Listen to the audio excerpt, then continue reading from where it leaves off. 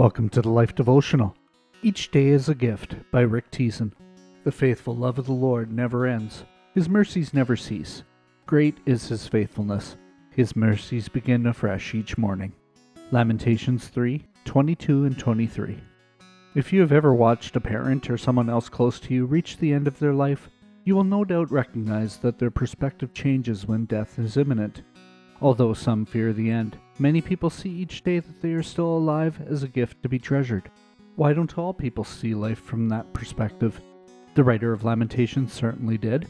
The verses quoted come from the middle of chapter 3, where he describes his difficult life, using phrases like, "He has made my skin and flesh grow old," verse 4, to, "He has filled me with bitterness and given me a bitter cup of sorrow to drink," verse 15. Yet in the midst of such suffering, the author can still speak about God's mercy. The perspective that he shares focuses on the idea that God doesn't treat us as our sins deserve. Face it, folks, our lives are filled with decisions or actions that are destructive to ourselves and others. No matter what we desire or how good our intentions are, we mess up and deserve to face the consequences for those actions. That's precisely why we need a merciful God. When we truly recognize the fact that God overlooks our sins and His desire to see everyone come into a relationship with Him, then each morning and the prospects of a new day should fill us with hope. What a treasure that is. A prayer for today.